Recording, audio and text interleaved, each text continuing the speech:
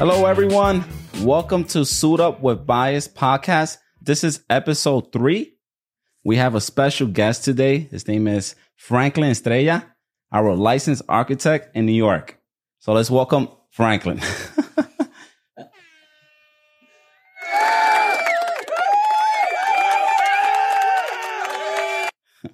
Franklin, we are extremely excited to have you here.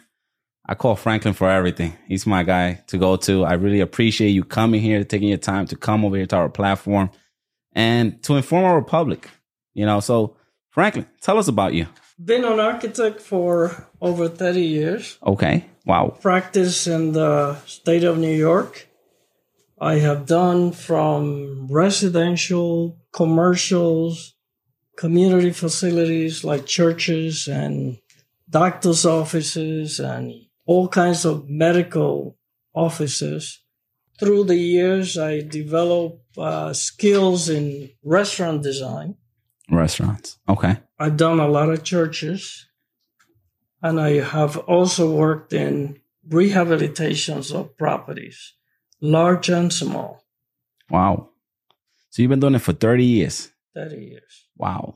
So I know within those 30 years, you got tons of experience. Wow. 30 years is a lot of years. So Franklin, I actually got a question for you. Before I got into business, I always thought being an engineer and an architect was the same thing. Is it the same thing? Not at all. Not at all. It's a huge difference. It requires different skills. Okay. The architect, by definition, is a professional who specializes on design and planning. Okay.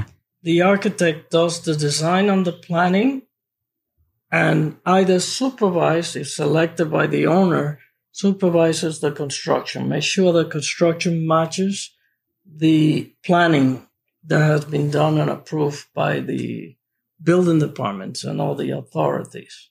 The engineer's role is traditionally in charge of designing all the infrastructure of the design that has been done by the architect. Why? Because the engineer does the calculation for structure, does the calculation for electrical, does the calculation for mechanical systems. Mm-hmm.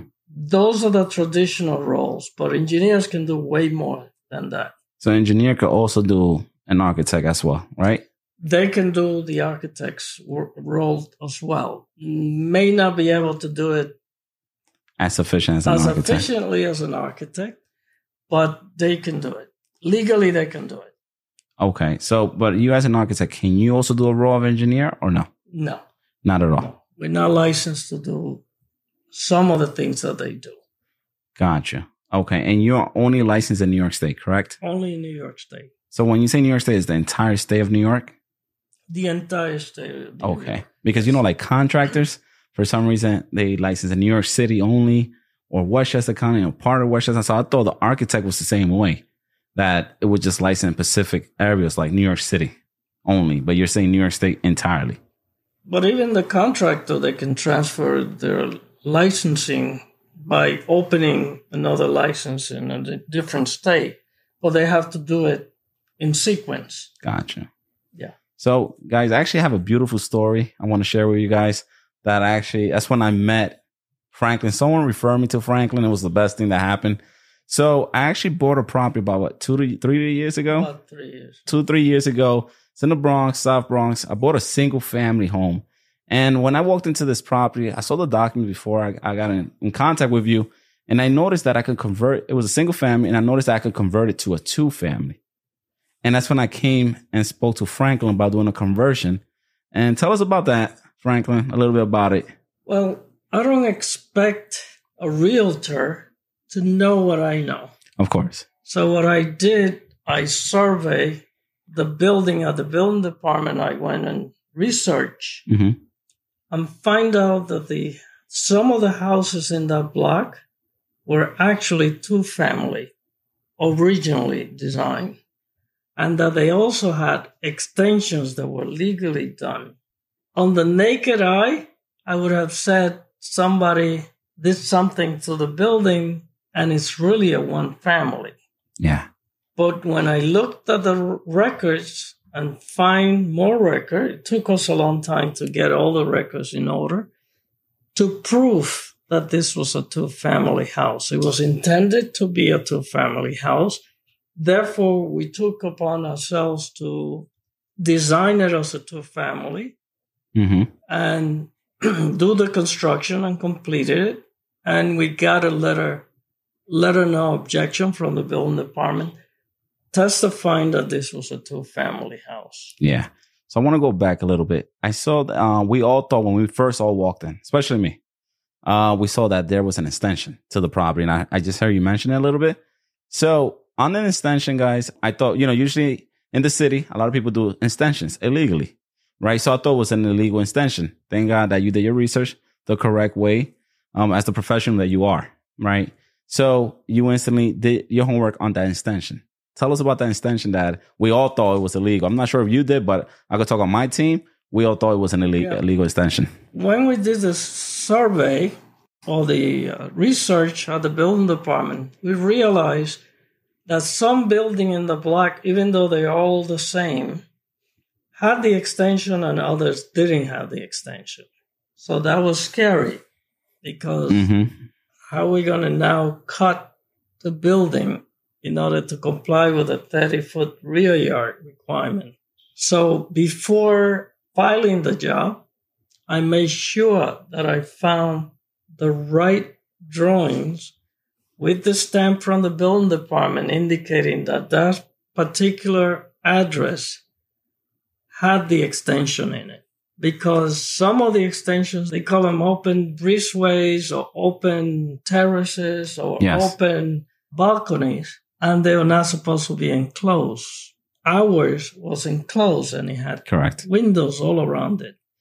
So finally, we did find a drawing that addressed that issue. And we were able to prove to the building department that the extension, even though it didn't comply with the zoning for the rear yard requirement, that it was existing. And the survey helped us also to show that it was existing. So combining the two, we were able to prove that this was an existing condition that could be continued the way it was. By today's standard, we could have never gotten that approved. No, right? You made that clear to us about the extension. So in New York City, I know you witnessed it a lot. In New York City, I have witnessed when I go list properties with the team, there's a lot of illegal extensions. With these illegal extensions, right, to the public, right, what do you recommend these people that are converting illegal extensions or what they should do before doing an extension? Because it seems like in the city, there's a lot of decks, illegal extensions, right? I think people don't understand that it has to be part of the CO, correct? That's correct. So what do you recommend those that are doing illegal extension, illegal decks, and they decide to sell their home, right? But it's going to become an issue in the future. My experience shows me dealing with realtors. Okay. They go to the closing table.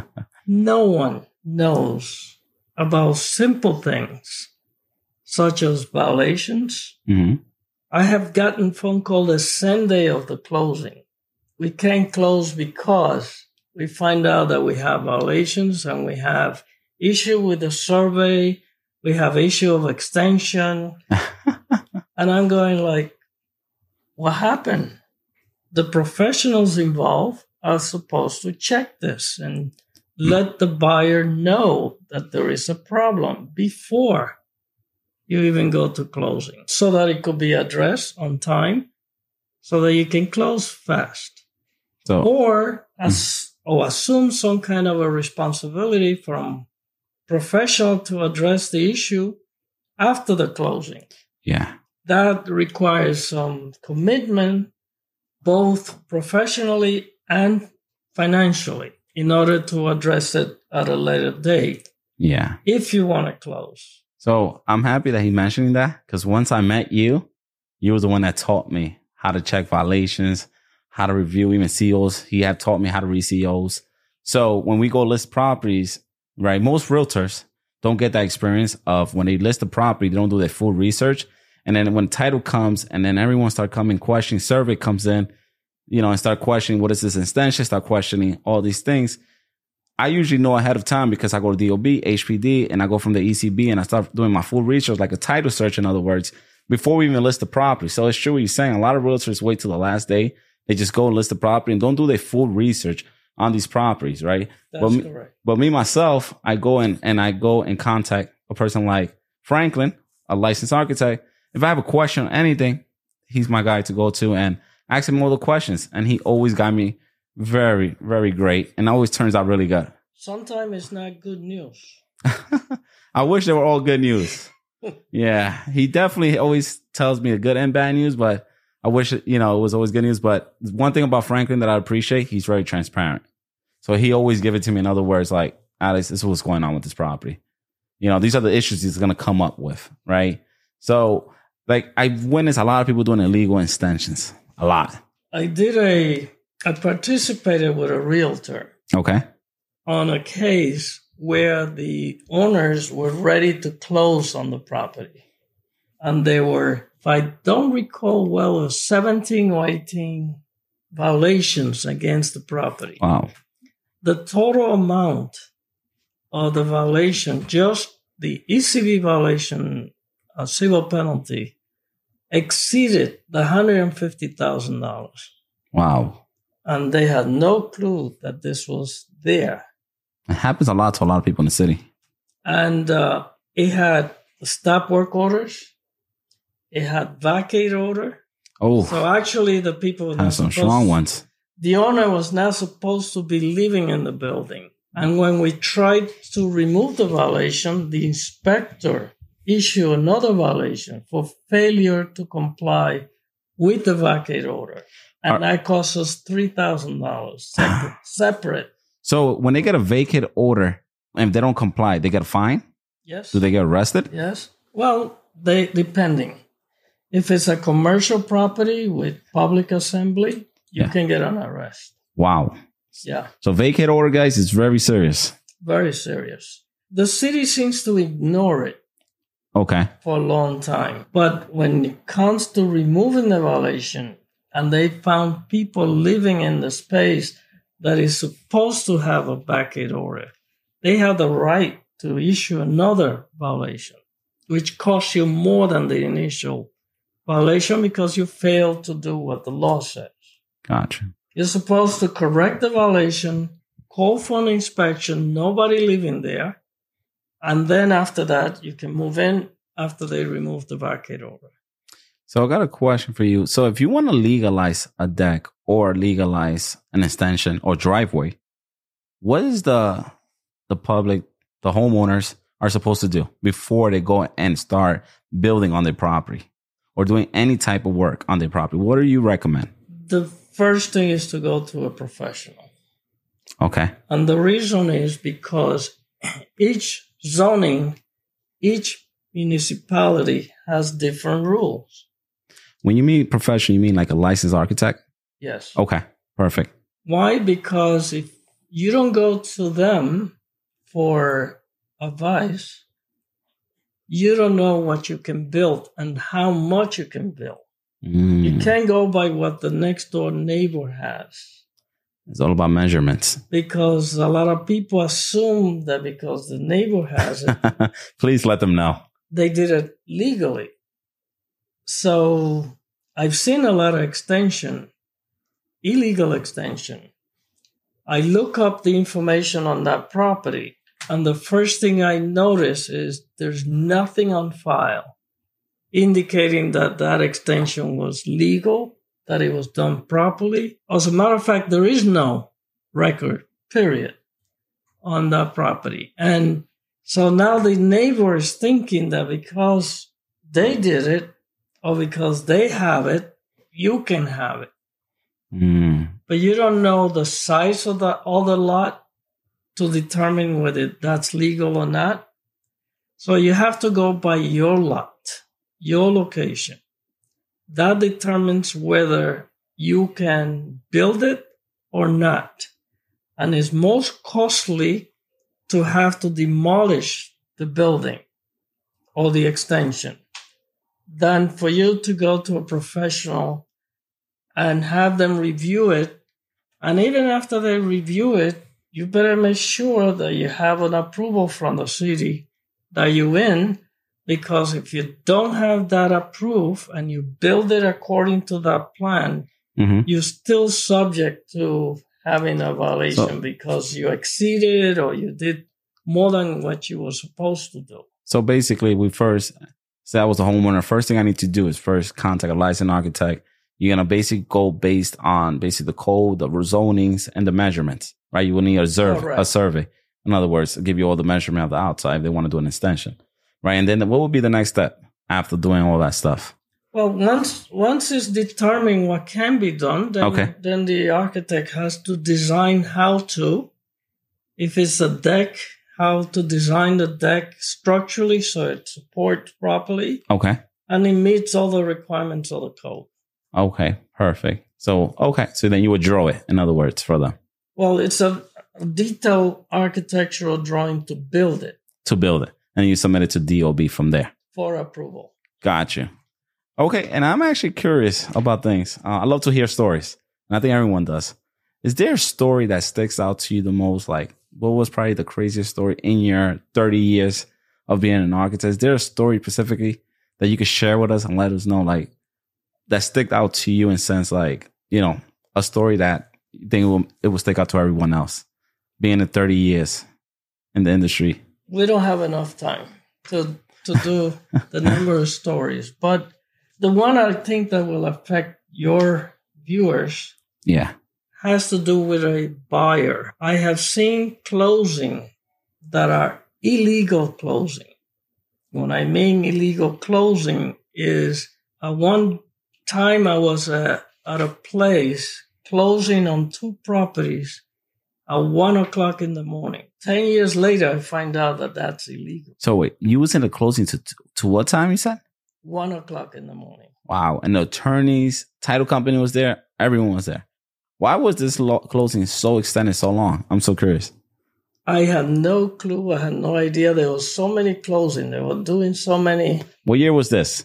So the public will know, because that was in the 80s when the whole issue of the, when they were closing, it was a scam. It was really a pre-designed system to get people to buy properties without them knowing what they were getting into. And once they were in it. I'm happy you're mentioning this story, because a lot of people that bought properties in the past, like say in the 2000, early 2000s, the 19, right? They have this misconcept of how is the sales today. Sales are not the same. I mean, I cannot talk for those years, but based on those stories, now a sale is not like that, right? We hire a title company, right? The title company, their job is to do the full research on your property, right? And they find anything on the property, any liens, violations, they bring it to your attention, right? To the buyer. But before, I don't know how it was title company before, but now when you're doing a sale, you got to give a clean title. None of that is going to happen or a closing at 1, 2 in the morning. Banks after 5, they don't even want to even close anymore. So that story is very amazing. That Let me give you another story. Go ahead, please. This is real. Very real. They closed on a house where the buyer was not present at closing. Jesus Christ. $600,000 house. The way the owner the new owner find out that she had actually closed on a property without closing, without being there. She received the bill for the monthly payment. Oh, Jesus. On the mail. Obviously, she called the police, and everybody involved lost their license. Wow. I mean, I'm happy that happened, because the reality is that us as professionals, we got to guide and protect our public, right? And I'm happy that happened, because the reality is this, guys, us as the licensed professionals that we are, we can't be doing things like that. I mean, we have to protect the public and guide the public accordingly. So, wow, what a crazy story. What year was this, though? This is also in the 80s. 80s was crazy then. It was crazy. I wasn't born. I got a phone call from an attorney who was scared. She thought she was going to lose her license because she had represented the buyer and the seller all the time. Oh man, You know, I've never seen that in my life. Oh yeah, Really? yeah. On both sides, representing On both both sides. sides. So much conflict of interest there. Definitely. Wow. How many years she was doing this for? A long time. But for some reason, I guess she got greedy. Wow. And that's what happens a lot. A lot of people get greedy, but at the end of it, when you're doing something wrong, it's going to come to the light. I always say that. That's why me and my team, we very transparent. We work on the books because everything's going to come to the light, right? You might be thinking you're filling your pockets up, but are you enjoying it? Because deep down, you feel guilt. No. If you're a good person and got conscience, you feel good. So it's very important to always be honest and transparent with every client. Yeah. And people I work with, people I refer, like yourself, I refer you a few people. They always come back to me and tell me, Franklin, wow, where you found this guy, right? Because our thing is working with people just like you, Franklin. Transparent, honest. You have to surround yourself with the right professionals. Because the consequences after closing on a property that is going to take 30 years for you to pay it, it's a big commitment. It is. And any mistake, any error of information can really kill the project. So, Franklin, we have this public watching you, seeing you. I'm huge on asking, what advice would you give the youth or anyone that's trying to go out, be in the career that you're in or us in the real estate industry? What advice would you give anyone, like to uplift them? I would say the simplest thing to do is, do you have the desire within you to do a specific thing? It doesn't matter whether it's architecture, engineers, and so on. I have young people in my office come in. I see the potentials in a different field. I try to guide them into that field where they fit better. Mm-hmm. Maybe the father or the mother want them to be architect, and they send them to me, and I take them over and I train them, and I realize you're not cut to do that. Just by the way they behave, how they react towards what they're doing, I can tell that they don't belong there. So I advise them to have that passion within themselves to really want to do that, because it takes a lot. It's a lot, especially when you're an entrepreneur, right? Mm-hmm. It takes a lot. People think being an entrepreneur is like, oh, easy. Nah, it's not easy at all, guys. But I enjoy it. I know you enjoy it. I enjoy it. You've been doing it for way more years than me, 30 years plus. I'm still doing it. And still doing it, and still strong, and still guiding us, the young ones like myself. And so I'm happy that you're sharing that story, right? And sharing that advice to the public. Guys, have always in mind, it's always good to work with professionals, right? Like a licensed architect, a licensed real estate broker. It's always good to always work with them, right? So, guys, I want to share with you guys a quote. I'm huge on quotes, what everyone knows about. Mm-hmm. I want to share this quote. And, all right, it's a motivational quote. It goes, design your dreams with determination and watch them rise like skyscrapers against the skyline of your aspirations. Yep. So, I hope that quote could uplift anyone out there. And always work with a professional. That's my advice to everyone. Always work with a professional. All right, guys. Thank you for watching Suit Up with Bias podcast. Like, share, comment, and subscribe, guys. See you guys in the next episode. Take care, guys.